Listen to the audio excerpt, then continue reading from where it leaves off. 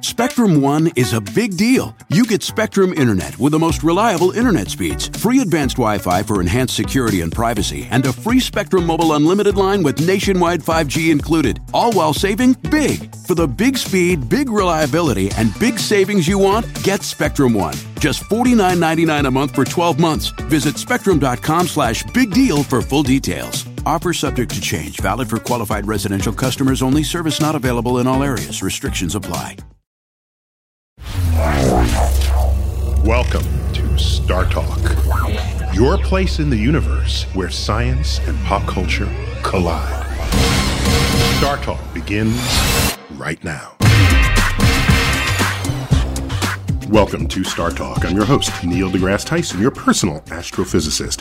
I'm also the director of New York City's Hayden Planetarium at the American Museum of Natural History. This week, we're wrapping up Season 6 of Star Talk with the first part of our Time Capsule show. Every season, we send out a survey to our fans and ask them to pick all of their favorites.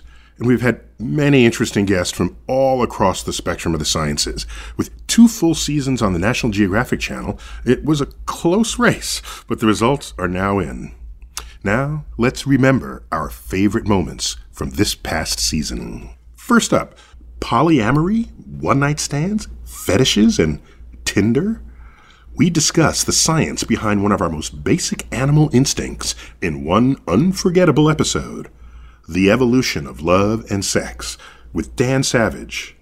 Co-host Chuck Nice and biological anthropologist Dr. Helen Fisher join us in the Hall of the Universe for our sexiest conversation ever. Over 1/3 of Americans have had a one-night stand. Actually, almost 60% have had a one-night stand. Casual sex is not casual unless you're so drunk you don't remember it. It's not casual. It's Things not happen in the because brain. I had to ask Dan that because people are asking him this all the time. And he's in a long-term marriage that began as a one-night stand. A lot of people have. I mean, as I say, over 30% of people have had a one-night stand turn into a long-term relationship. Let's find out what he's going to tell us about one-night stand. I think that happens a lot more often than we know, because people who meet... Because the one-night stand has such a stigma. Right. People who have sleazy meetings, they don't tell their kids about it. If your parents met in rehab, if your parents met in a sex club or a dungeon somewhere, they're not going to... Or the backseat of a 57 Chevy. They're not going to tell you. Okay. I actually wrote a series of columns. This is how long I've been doing my advice column. While Ann Landers was writing hers, she wrote a bunch of columns where she invited her readers to share their how they met stories. And there were all these cute stories. I danced with this boy at a USO, danced during the war, and then we wrote letters to each other all through the war, and then we met, ran into each other. That's a generation who are now full up adults. But they were all like so innocent. All of her stories. And I was just thinking about the people I knew who were in successful, loving, long-term relationships, many of which had really not innocent starts, who had one-night stands like Terry and I did, who met in rehab, who, had a drunken three-way and then fell in love with the guest at the three-way, the third, the spare. And the spare. And those aren't the stories you're going to tell your grandparents or your kids. No, that never gets out. No. So we have this distorted view of how a decent, loving relationship must start. And then people do this thing. Wait, I have to interrupt. You made such an important point there. Because if we give the view of love and romance that we want to be true, and that's what percolates, then we establish culture and social mores based on that, so that if anyone is different from it, you get ostracized.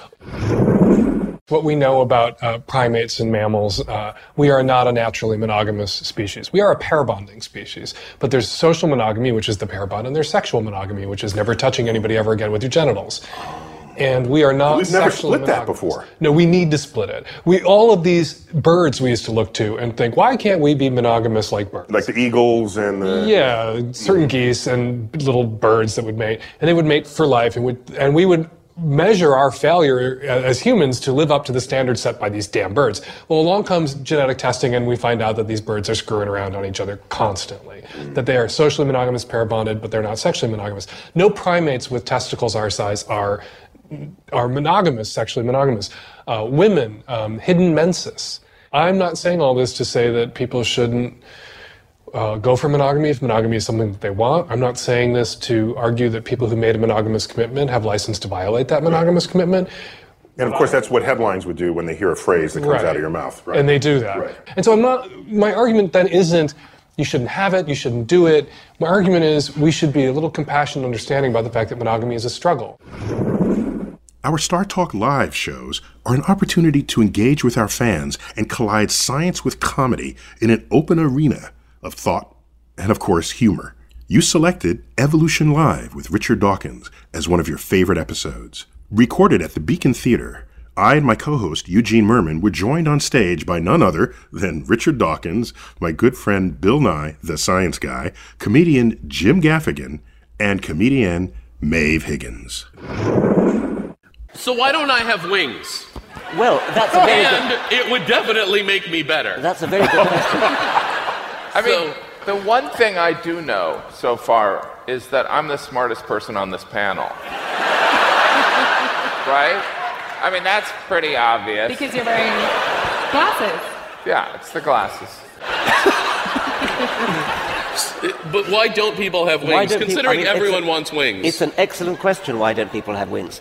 They wouldn't be better off with wings. Wings can get in the way. A queen ant has wings, and she flies and gets mated, and then she digs a hole and starts the nest. The first thing she does is bite her own wings off. Oh. Because they get in the way, you don't need wings. Worker ants don't have wings. Ants only grow wings in order to fly to get mated. So I wouldn't want ant wings, but what about regular, pretty bird wings? Well, I'll take this one, Richard. okay. So, Yes, Neil? So, you dig us out of this one. Yes. yeah, I'll save you on this one, Richard. So, I venture to guess that you Hold it. You're gonna take over with I venture a guess. Yeah, I got this one. That if you had wings, you would either be dead or have more successful sex. The latter is sort of one of the reasons I'm curious. Yeah, so the point is... I would definitely hide them. The act of having a feature doesn't always mean you'll be better at reproducing. Sight, eyes of one sort or another, have evolved several dozen times independently, and often to exactly the same design. I mean, the vertebrate eye, which is a camera eye, and mollusk eyes, especially squid and octopus eyes, are very, very similar indeed. What do you mean by a camera eye? With a lens that focuses a real inverted image on a retina, as opposed to a compound eye, say, or a parabolic reflector eye, which some mollusks have. What kind do people have? We have a camera eye. Camera eyes? Yeah. A camera eye. Yeah. And then what's the other eye? What's like a common Well, thing that has that? a compound eye is the thing that insects have and shrimps have and things, where you have a great big hemisphere and lots of little tubes pointing out all over the hemisphere in different directions. And so each tube is looking at a different part of the visual field. It sounds fairly And so erotic. I think I have that. Insofar as there's an image at all, it's not an inverted image, because that tube is looking up there, that tube is looking down there, whereas in our eyes, that light there is focused on the bottom of my retina, and that there is focused on the top of my retina. So a camera eye has an inverted image.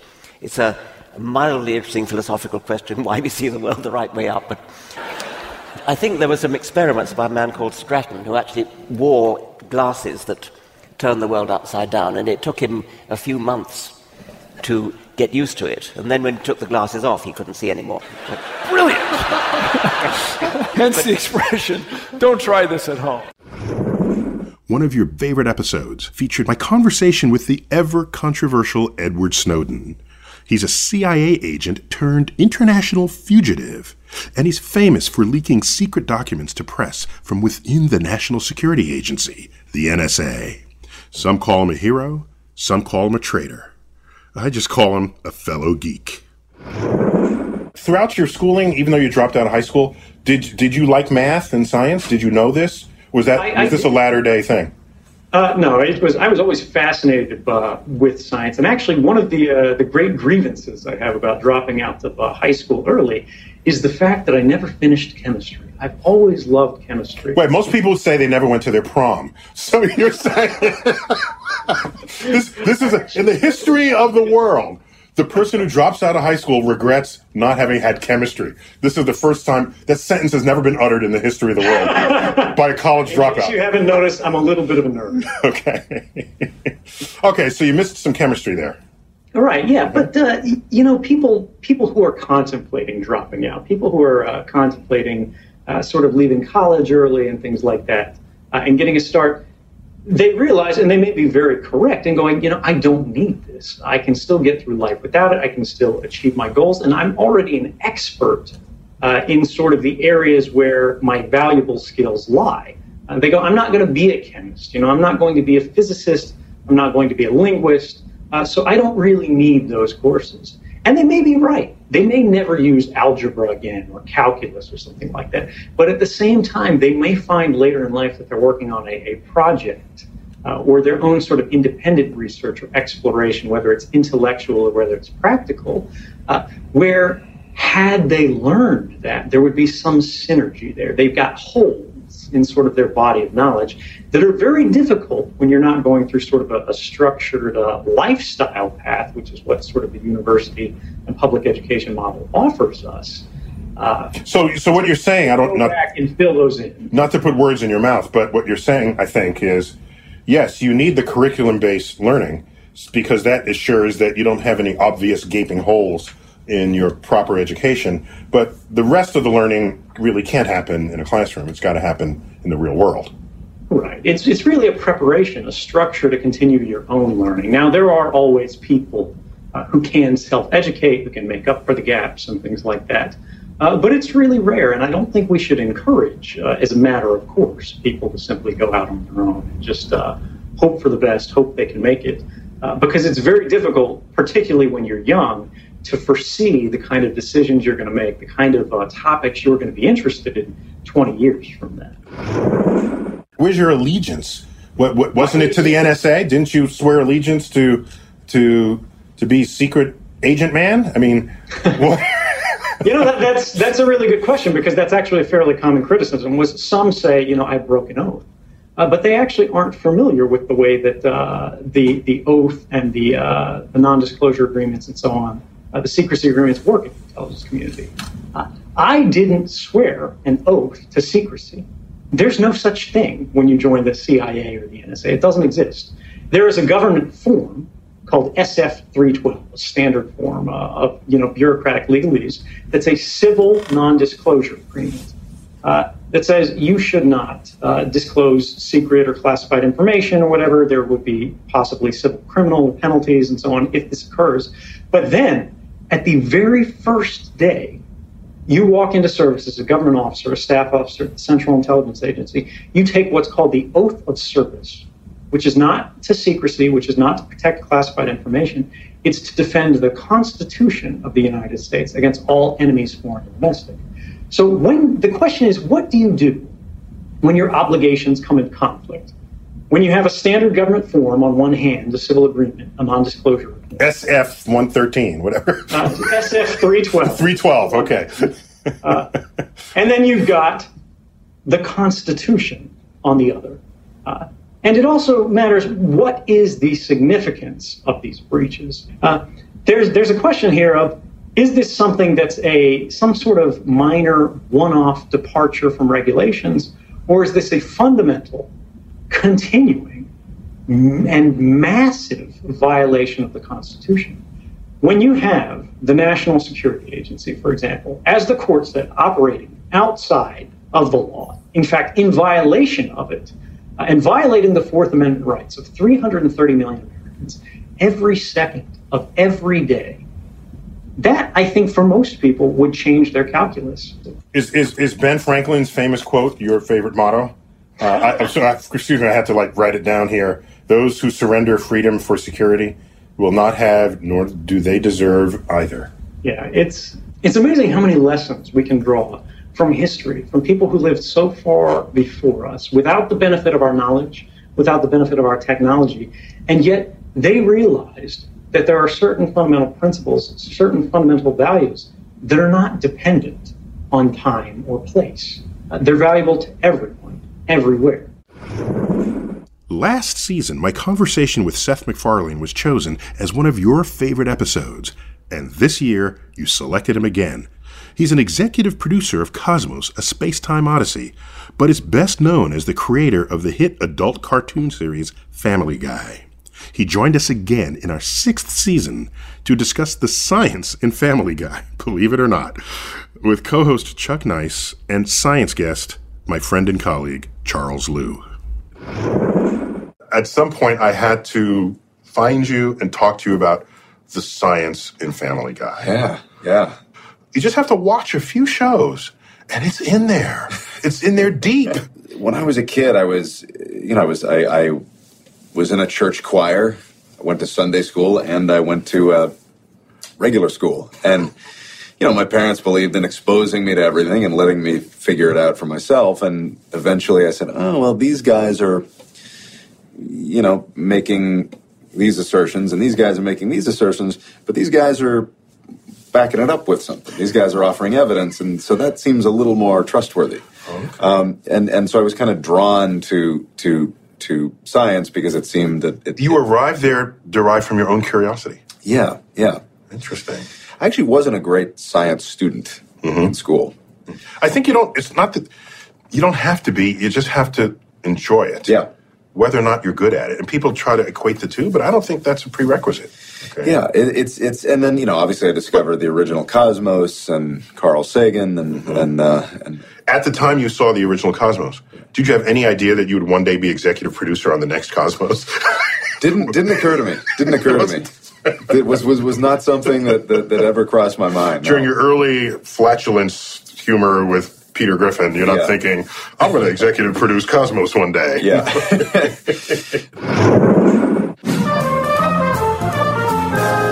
We now return to Carl Sagan's Cosmos, edited for Rednecks. I'm Carl Sagan. Just how old is our planet? Scientists believe it's hundreds and hundreds of years old. Scientists have determined that the universe was created by a God. Big Bang. If you look at the bones of a Tyrannosaurus Rex, it's clear by the use of carbon dating that Mountain Dew is the best soda ever made. I knew you were going to pick that one, dude. How did I know you were going to pick that one? Oh, so that's being extremely politically incorrect to make a whole other point. Yeah. And so comedy can do that. And he's mixing a little bit of science because he's referencing the original Cosmos from 1980. Which is very cool. And what's even more cool is I believe I heard the word Jesusaurus in there.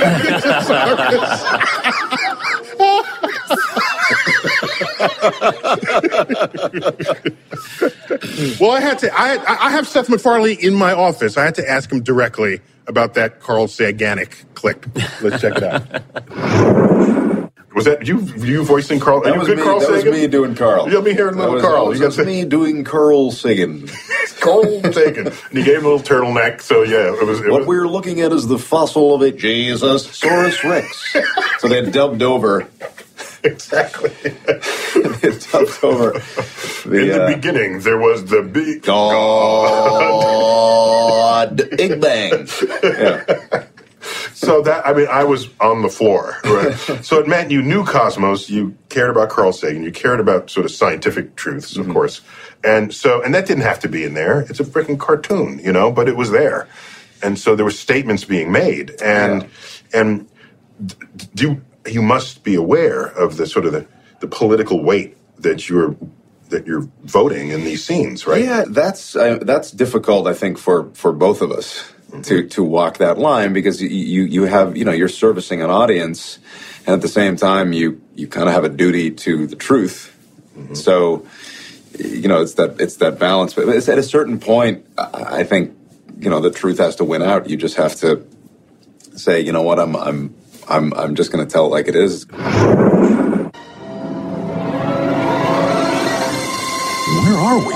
This is Cohort, Brian. Same year, same time. But in this universe, Christianity never existed, which means the dark ages of scientific repression never occurred, and thus humanity is 1,000 years more advanced. He went there. No. So I came back to Seth to get him to comment on that multiverse episode. Because that episode goes to many other kinds of universes. Yes, that was just one of them. We picked that one. I had to ask him about that. Let's find out what he says. This is present day cause. Yeah. But in a universe where, what was it? Where Christianity had never come to power. Christianity had never evolved into a major religion because and science then took hold 1,000 years earlier. Because the ancient Ionians knew much of the science that had to be rediscovered during the Renaissance. A lot of rediscovery, but it was squelched for 1,000 years. Yeah, essentially.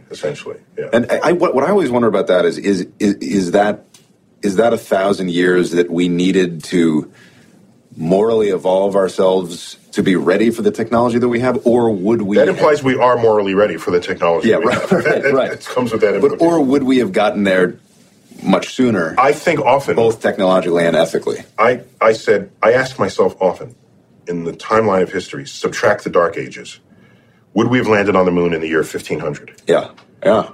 And is that even a conceivable thing? Right. In the year 1500. Would we have landed on the moon? Now, a lot of other fields of science have to progress alongside it. Yeah. You need the chemistry you need material science. Sure. You need all of this. But in principle, 500 years, you have the technology earlier, so you drive it. Right. But would we have gotten rid of slavery earlier? Right. Yeah. How does that play out? That's the question. Is it does that go hand in hand? Yeah. I don't know. It seems to me. I got an art school degree. What do I know? It seems to me it would be more likely that it would have to go hand in hand, because I think that with a greater knowledge of science goes a greater wisdom.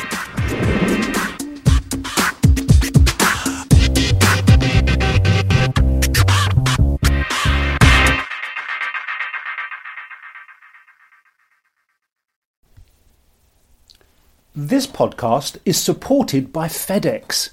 Dear small and medium businesses, no one wants happy customers more than you do. So you need a business partner just like you, like FedEx, who understands your passion for serving your customers because they have the same commitment towards you. That's why FedEx offers you picture proof of delivery, packageless and paperless returns, as well as weekend home delivery to 98% of the US on Saturday and 50% on Sunday. See the FedEx service guide for delivery information. What's more, FedEx Ground is faster to more locations than UPS Ground. Trust FedEx for timely deliveries. See what FedEx can do for your business. Absolutely, positively FedEx. Whether you're a family vacation traveler, business tripper, or long weekend adventurer, Choice Hotels has a stay for any you. And that's good, because there are a lot of me's. Choice Hotels has over 7,400 locations and 22 brands, including Comfort Hotels, Radisson Hotels, and Cambria Hotels. Get the best value for your money when you book with Choice Hotels. Cambria Hotels feature locally inspired hotel bars with specialty cocktails and downtown locations in the center of it all. Hey, that's me. Radisson Hotels have flexible workspaces to get the most of your business travel and on-site restaurants. That's me too. And at Comfort Hotels, you'll enjoy free hot breakfast with fresh waffles, great pools for the entire family, and spacious rooms. Hey, that's me too. I guess I'm just going to have to stay at all of them. Choice Hotels has a stay for any you. Book direct at choicehotels.com, where travel comes true. Spectrum One is a big deal. You get Spectrum Internet with the most reliable internet speeds, free advanced Wi-Fi for enhanced security and privacy, and a free Spectrum Mobile unlimited line with nationwide 5G included, all while saving big. For the big speed, big reliability, and big savings you want, get Spectrum One. Just $49.99 a month for 12 months. Visit spectrum.com/big deal for full details. Offer subject to change. Valid for qualified residential customers only. Service not available in all areas. Restrictions apply.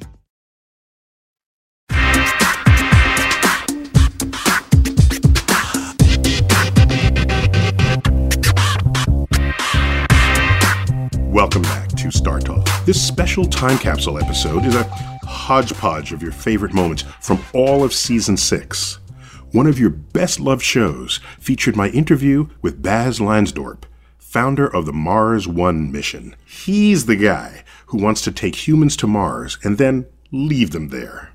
This episode, I'm joined by co-host Eugene Merman and former astronaut Mike Massimino.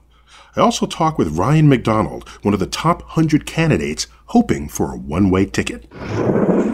The difference between Mars One and a lot of other ideas is that we are proposing a mission of permanent settlement, a one-way trip, which takes away the biggest complexity of the more standard mission, which is, in my opinion, the return trip. I mean, it's hard to get back. That's true. It's hard to launch rockets from Earth. Right. With 100 engineers checking the rocket at the last moment, all the conditions are controlled, let alone launching a rocket from Earth to depart from Mars, flying through space, waiting on Mars for 2 or 4 years, and then launching without any supervision or checks. From my point of view, that's practically impossible, and that's why I came up with the idea of permanent settlement. Now, if you have such ideas, presumably you have a rocket or some way to get to Mars. We're not an aerospace company, so we're not going to build the rocket. We're actually not going to build any system. We try to source them from established aerospace suppliers all around the world, mostly in the US. So you don't have to invent something to do this? No, because it is permanent settlement, there's no new inventions needed. Of course, a lot of design, a lot of testing, a lot of building before we can actually do it. But no new inventions are needed to get humans to Mars and to keep them alive there. So, Mike. Yeah, where do we start with this? Well, what? He says no new inventions. We've been to Mars. Wait, let's back up. Okay, so it's not like we don't know how to get to Mars. We know how to get to Mars. Right, but he's right as far as coming back is where a lot of the cost is. I mean, right. And that's where a lot of the danger is. The guys that went to the moon, when they went there, they not only they had to land, but they had to get back. It was another launch that they had from the moon. Mike Collins, I heard him speaking about it, said that when on Apollo 11, he was pretty sure he would be able to come back alive because he didn't have the added complexity of landing and then having to launch. Mike Collins was in the command module that never landed. Right, he did not land. When Buzz Aldrin and Neil Armstrong on the moon, it was a much different situation for them. And they were worried about the abort light and, did they have to abort before they landed and so on, because once you got there, you had to be able to come back. And it is really risky. He's right about all that. But as far as, but that's kind of the point, is to come back. If you want to come back, that's what you have to do. Yeah, but if you want to come back, you're not signing up for his mission. So you got... All right, okay, fine. Let's go to the next topic. So it's all people who want to go and stay on Mars. Yes. But he wants the people to arrive alive, correct? I mean, he didn't say that. No, he wants the people to die halfway and stay there. Now, that I agree with he can do. What? 200,000 applicants down to 100. Yeah. And guess what? I've got one of those 100 on video call right now. Ryan McDonald. Oh, all right. He's a master's student in physics at Oxford University in the UK. Mm-hmm. And we should throw to him right now. You got him online? There he goes. Hey! Hey! Hello. So you're one of the successful candidates. So why did you show up among the 200,000? What special talents did you have? Well, I think principally it's about the mind that you have. You need to be able to rapidly absorb large quantities of information and be able to apply them in an unfamiliar context. Because as long as you have a good brain, you can be taught whatever skills you require. Obviously, I have a physics background. It helps me. I can solve my differential equations and the like. But I know very little about medicine, for instance, which I'll have to learn as part of this.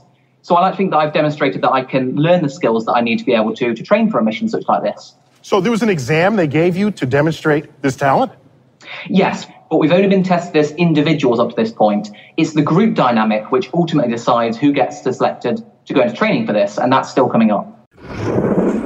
That's what I've seen. It's the one thing that I've noticed that all the 100 candidates at this point share in common, and that's it. We're fundamental optimists who are in this in order to give something back to the world as a whole. It's not about running away to Mars and leaving problems behind. It's about how we can make the world a better place. Yeah, it isn't about escaping your problems on Mars. Okay, who are you in debt to here on Earth? Yeah, what? Yeah, that is a lot of unpaid credit cards. And be careful when I signed the contract for my student loan, it didn't say anything about moving to a different planet. Yeah, that's right. That's right. But you'll be leaving family and friends and loved ones on Earth, and you're okay with that? Or rather, are they okay with that? Well, so my family's always been really supportive of everything that I've wanted to do in life. They know that this is what I want to do more than anything else, and that I want to do it for the right reasons. If my involvement as a candidate in this mission can get even a single young person inspired about space exploration, it's more than worth it for me. It seems our fans couldn't get enough of Richard Dawkins this season. Also among your top picks was Exploration of Science and Religion, with studio guest Reverend James Martin. Co-host Eugene Merman joins us to figure out if science and religion are compatible. As you may know, atheists as a community are ranked last in who anyone would elect to high office. Last. Okay. After, serial killers or something. Is it because they're preachy? And so there's, in some ways, a bias, a discriminatory force in society against atheists. Have you thought of this? In fact, let me lead with the clip. Sure. And then we'll get your reaction to it. Richard Dawkins in my office. I think you're exaggerating the desire of the secular movement to convert everybody to our point of view. We're not like missionaries knocking on the door and sort of saying, have you found Jesus, and that sort of thing. Or have you not found Jesus? Yes. Have you lost Jesus yet? It isn't really like that. It's rather more, we want to convert you not to atheism, but to the view that atheists should not be discriminated against. That there should not be. That's a purer message there. It's a purer message, and it's a very important one in the United States where atheists can't get elected to Congress. You don't have to say, yes, I'm converted, I'm now a born-again atheist. But you have to say, I no longer will discriminate against somebody because of his lack of religion. When I vote, I will look at the record and vote on other grounds. There are real problems with young people coming out, just like there was coming out as gay, with their parents. I mean, you get, teenagers thrown out of the house because they've come out as an atheist.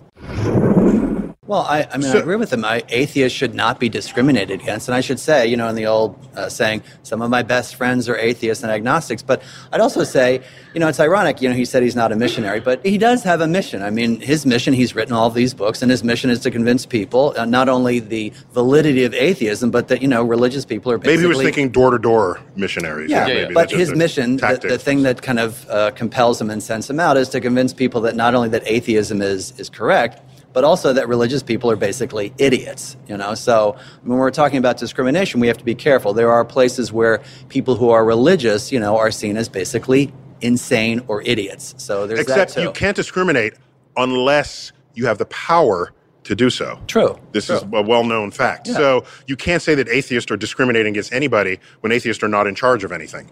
Right, they run some bars.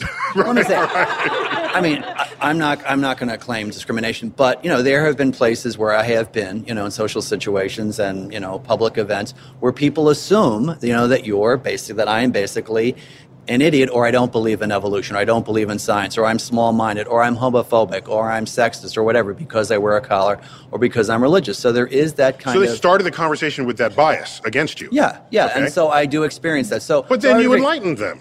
Right, and I think... By the way, that's why I don't associate with any label other than that as a scientist. I don't even go there. I said, you're going to have the conversation with me. I agree. And then formulate whatever the hell you want to call me after that. And that's why I think it's difficult. Sorry, I used whatever the hell. No, not at all. I think that's why it's difficult to say... Whatever the heaven you want to call me after that. I agree, and that's why I think it's difficult, or we shouldn't say religious people think this, or religious people think that, because it is a label that is applied to people, and often applied to make them seem uneducated, insane, or just idiots. And as if you have to check your brain at the door. Let's check in on Bill Nye's weekly rant. Can science and religion coexist? Well, sure. There are billions of deeply religious people all around the world who accept the laws of nature as we discovered through the process of science. Most of the astronomy that we started with was developed in the Islamic world about a millennium ago. And the calendar that everybody uses all over the world was developed by Jesuit priests. Heck, the Vatican has its own astronomer, for crying out loud. But from time to time, you'll meet people who insist that the Earth is somehow 6,000 or 10,000 years old. Well, that's just not possible. When we look at rocks like this, we can find where radioactive elements have replaced non-radioactive elements that have the same chemistry, and we've determined that the Earth is about 4.54 billion years old, not 1,000 years old. About half of what we learn informally in places like this, in museums, So I encourage you all to come to a museum like this one and listen to the rocks. One of the most iconic voices of our time emanates from Sir David Attenborough. He's a BBC broadcaster and naturalist whose filmography spans the entire breadth of life on our planet. In this episode, The Story of Life on Earth, my co-host Eugene Merman and guest Bill Nye dig into my conversation with a man who's widely considered a British national treasure, often voted as the person most wanted to be everyone's grandfather. Your filmography is huge. I don't need to repeat that here. Everyone knows it. But what intrigues me about it spans the entire breadth of life on Earth. It's not just mammals, as we all favor in zoos and things. It's not just birds, as bird collectors would. It's insects. It's plants. Here's one. Have you done one on fungi? I mentioned, yeah, because we did, as you rightly infer, plants are not fungi, are not plants. Right, they're a different kingdom altogether. But actually, there's only one single subject we're covering, and that's the history of life. But in fact, it's the history, why they appeared in the order they did, why they changed into the way they did. That's an important sociocultural observation, because we look around the world and we say, this is one kind of life, that's another kind of life, here's one kind of plant. And what you're saying is, I don't want to put words in your mouth, but if we take a step back, put it all together and say, this is life on Earth, and we're part of that system, that's a whole other outlook. Well, that's what I've been trying to do all my life, really. Do you think you've succeeded? That's for others to say. I mean, you can chronicle the history of life in a surprisingly detailed way in quite a short period. That life starts in the deep sea and it leads to different kinds of invertebrates and shells and crustaceans and shrimps and so on. But then there are fish with backbones, and fish with backbones emerge onto land and become amphibians with wet skins, and amphibians with wet skins get dry skins and become reptiles, and some of the reptiles turn their scaly skins into feathers and become birds, and the others turn them into hairs and become mammals. This is biology 101 in 30 seconds. Well, that's what the history is, and you can put as much or as little detail on that skeleton as you like. And you have put great detail on it.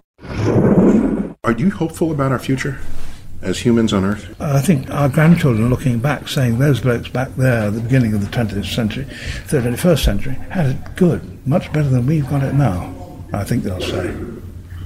So you're not hopeful about the future? No, I think things are going to get worse or less comfortable.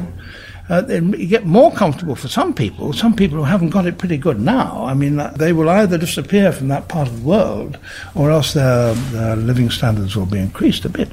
But by and large, I mean, the people who are living high on the hog, which is you and me, our equivalents won't be quite so high. And so it's a reality check on the excesses of modern life. All right, so he thinks that's it. You know what's funny is that every scientist you talk to, I don't care what their particular concentration, if they know anything about science, they're not hopeful. No one says, you know what, it's going to be great. I mean, people need to wake up and realize that every single scientific mind in the world basically says, hey, you know what? We might be in trouble. Bill, are you hopeful? Because you're our last hope here. I'm always optimistic. If you're not optimistic, you're not going to take action and get things done. But I say it's going to be a close call, and this is not an extraordinary claim. It's going to be a tough nut to crack. So what we want to do is have a fee for carbon dioxide production, and then we will return the fee to the people. Power to the people. Because so I didn't know Bill was a communist. Man. Well, had I known that before I invited him on the show. But here's the trouble. I can hear Ted Cruz right now. Okay, so Ted, here's the trouble. Where's the model for this? Collect using wealth from the public and redistributing it to the people. Well, I don't know. Don't they call that socialism? Yeah, and where is it in the United States? Alaska. Has the Alaska... They have a reverse income tax. That's right. Yeah. Okay, so the state, state makes money. My wife came from Alaska. Oh, that's right. Yeah, so she's every family it's like $1,000 per, I don't know what it is now. This year it's $1,800. Yeah, in her day it was $1,000 per member of the family, which also meant you might want to have more babies. But it's per year. And this is it's a tax a negative tax rate for their oil profits that they made. Production Fund, Mm-hmm. yes. Okay. So we could do this, and this would provide economic incentives, which I think is the key to getting her done.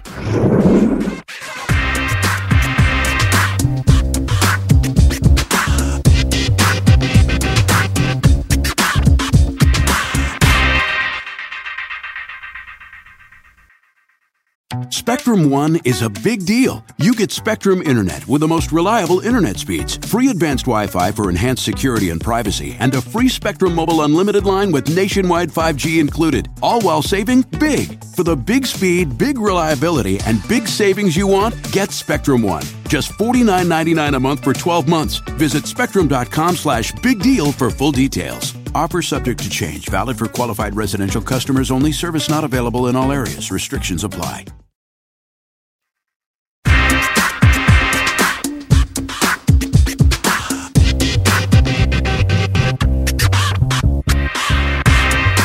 Welcome back to Star Talk. We're reaching back into the Season 6 archives to listen to some of your favorite conversations. With your help, we were able to narrow down our favorite moments. One of your favorite episodes featured my interview with Professor Brian Cox. Along with co-host Maeve Higgins, join me under the Hayden Sphere of the Hayden Planetarium to discuss the value of science. Is there any tradition, forgive my ignorance here, of British superheroes? Or is it really an American phenomenon? It's a good question. A British superhero.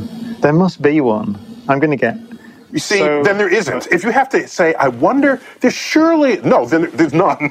Sherlock Holmes. Is that a superhero? No! He's almost... He has powers of deduction. He doesn't have physical other powers. Yeah. All of our superheroes can do something no other human on Earth can do. Where you can imagine being Sherlock Holmes. We can imagine Iron Man. There's an engineer. Yes. So he doesn't have superpowers in himself, does he? It's all... Right. So you could compare... Could you? I know, but just give me one from British culture. So if it's not, then it's interesting to me that is an American King phenomenon. Arthur. He's waiting, isn't he, in suspended animation King Arthur. to rise up. He pulled the sword, but that's it, right? Yeah, it's not very impressive. He's not Spider-Man. but he's been around for... Can he fly? Can bullets bounce off his chest? No, but he's Captain America. What I'm probing here, for the first time, is trying to understand what is in the American psyche that we generate superheroes by the dozens. And here we have a culture as near to American culture as exists in the world, in the UK, and there isn't this tradition of superheroes saving the day, or supervillains to go against the superheroes. Yeah. And so I'm curious what's behind that. Maybe that's part of the American culture that's to be celebrated, that you have this idea. You know, from Kennedy's speech, I've always thought, actually, that speech that Kennedy made was, that for me, is the image of America that I have, which is we choose to go to the moon, not because it's easy, but because it's hard. You know, that we build a rocket, our materials have not been invented to do it. You know, that wonderful thing. And it seems to me to be quite a uniquely, certainly 20th century American ideal that you can do these things. You can walk on the moon before this decade is out. That's a superhero thing to do, isn't it? Yes. So maybe it's to be celebrated, just thinking about it, that's maybe part of the American psyche. Might we not have gone to the moon if we didn't have superhero mission statements? I had to ask him, just because it's been in the news, would he go on that one-way trip to Mars?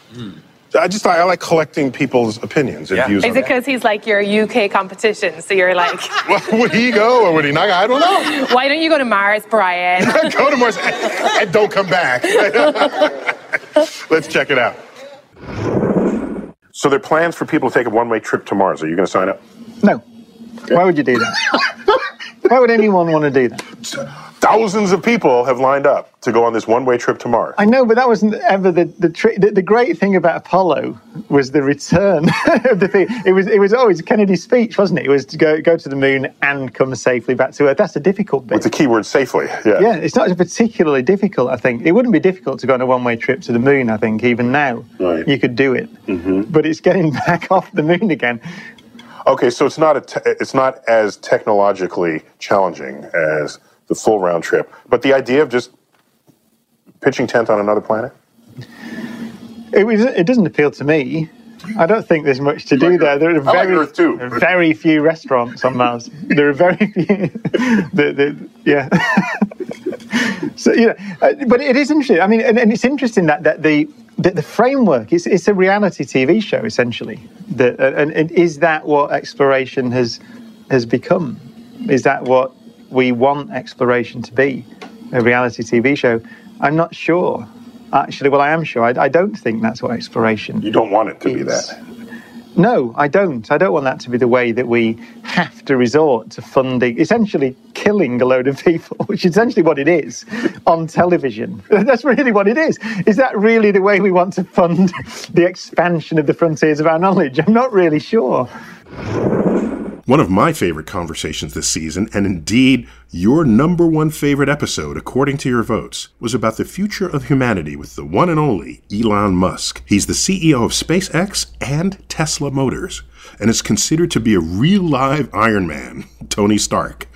Co-host Chuck Nice and science guest Bill Nye, the Science Guy, join me to explore the future of our world with the man who is helping to forge it. When I was in college, I sort of thought, well, what are the things that are most going to affect the future of humanity? And electric cars, solar power, essentially sustainable. Most people are thinking, I just want a job when I get out. And you're trying to reshape humanity as an undergraduate. I mean, in America, it's pretty easy to keep yourself alive. So, I mean, my threshold for existing was pretty low. I mean, I figured I could be in some dingy apartment with my computer and be okay and not starve. In fact, when I first came to North America, I was in Canada when I was 17. And just to sort of see what it takes to live, I'd try to live on $1 a day, which I was able to do. Wow. You sort of just buy food in bulk at the supermarket. Rice and beans and... Yeah, I went more for the hot dogs. Hot dogs, okay. Hot dogs and oranges. But you do get really tired of hot dogs and oranges after a while. And we can also pasta and a green pepper and a big thing of sauce, and that can go pretty far too. So I was like, okay, if I can live for $1 a day, then at least from a food cost standpoint, well, it's pretty easy to earn like $30 in a month, So, yeah, I would think. So it'll probably be okay. Okay, so that allowed you to not have to worry about money because you did the experiment. Yeah, I did the experiment, exactly. So this was an important psychological, philosophical anchor for you. Not to put words in your mouth, but that's a starting point to launch anywhere you want to go. Yeah, absolutely. And so now you've got a baseline, a life baseline from which to go new places, intellectually, psychologically, financially. So what came first? Thoughts of an electric car or thoughts of space? When you're starting out in college, like in your freshman, sophomore year, you have these sort of sophomoric philosophical wanderings. And I try to think of, what are the things that seem to me would most affect the future of humanity? There were really 5 things, 3 of which I thought would be interesting to be involved in. The 3 that I thought would definitely be positive would be the internet, sustainable energy, both production and consumption, and space exploration, more specifically, the extension of life beyond Earth on a permanent basis. And then, although I never thought I would actually be involved in that. That was really something I thought that was important in the abstract, but not something I thought I would ever have an opportunity to be involved in. And then the 4th one was artificial intelligence, and the 5th one was rewriting human genetics. These were just the 5 things that I thought would most affect the future of humanity. So, Chuck, did you want to change humanity when you went to college? I didn't even want to change my underwear when I was in college. Are you kidding me? Bill, you engineer man, do you agree with this list? Yeah, it's a pretty cool list. That's a cool list. I would have included educating women and girls, raising the standard of living of women and girls so that the human population of the world will slowly become more manageable. A greater tapping the lost intellectual capital. From a terrestrial standpoint, the biggest problem we need to solve on Earth this century is sustainable production and consumption of energy. This really is quite a serious problem. People really should take this quite seriously. Even if you put the environmental consequences of dramatically changing the chemical composition of the oceans and atmosphere aside, we will eventually run out of oil. Holding that aside. Well, if we don't find a solution to burning oil for transport, and we then run out of oil, the economy will collapse and civilization will come to an end, or as we know it. With or without global warming. Yeah, with or without, exactly. I mean, and so if we know that we have to ultimately get off oil no matter what, we know that that is an inescapable outcome. It's simply a question of when, not if. Then why would you run this crazy experiment of changing the chemical composition of the atmosphere and oceans by adding enormous amounts of CO2 that have been buried since the Precambrian era. That's crazy. That is the dumbest experiment in history by far. I mean, promise, it's not can even you think of a dumber experiment? I honestly cannot. What good could possibly come of it? So therefore, we need another solution here. But of course, electric cars still uses coal. That's why you need sustainable power production, like solar and wind. Which can still charge your car. Yes. I mean, I'm quite worried about artificial superintelligence these days. I think, and I've said this publicly, I think it's maybe something more dangerous than nuclear weapons. So we should be really careful about that. If there was a very deep digital superintelligence that was created that could go into rapid recursive self-improvement in a non-logarithmic way, then, that was... And it's self-learning. Yes. So it just could reprogram itself to be smarter and iterate very quickly and do that 24 hours a day on millions of computers. Well, then that's all she wrote. That's all she wrote. Okay.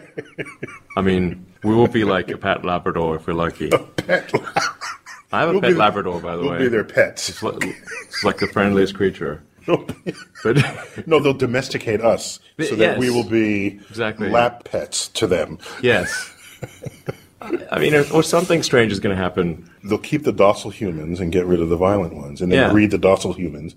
Yeah, I mean, the utility function of the digital superintelligence is of stupendous importance. Yeah. What does it try to optimize? And we need to be really careful with saying, oh, well, how about human happiness? Because it may conclude that all unhappy humans should be terminated. And, that we should all just be captured and with dopamine and serotonin directly injected into our brains to maximize happiness because it's concluded that dopamine and serotonin are what cause happiness. Therefore maximize that. I'm just saying we should exercise caution. You've been listening to Star Talk Radio. Join us next time for part 2 of our Time Capsule show, where we will relive your favorite cosmic query moments.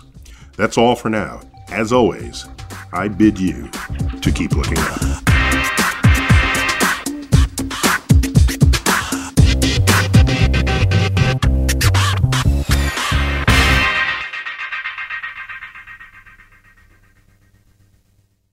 Spectrum One is a big deal. You get Spectrum Internet with the most reliable internet speeds, free advanced Wi-Fi for enhanced security and privacy, and a free Spectrum Mobile Unlimited line with nationwide 5G included, all while saving big. For the big speed, big reliability, and big savings you want, get Spectrum One. Just $49.99 a month for 12 months. Visit spectrum.com/big deal for full details. Offer subject to change. Valid for qualified residential customers only. Service not available in all areas. Restrictions apply.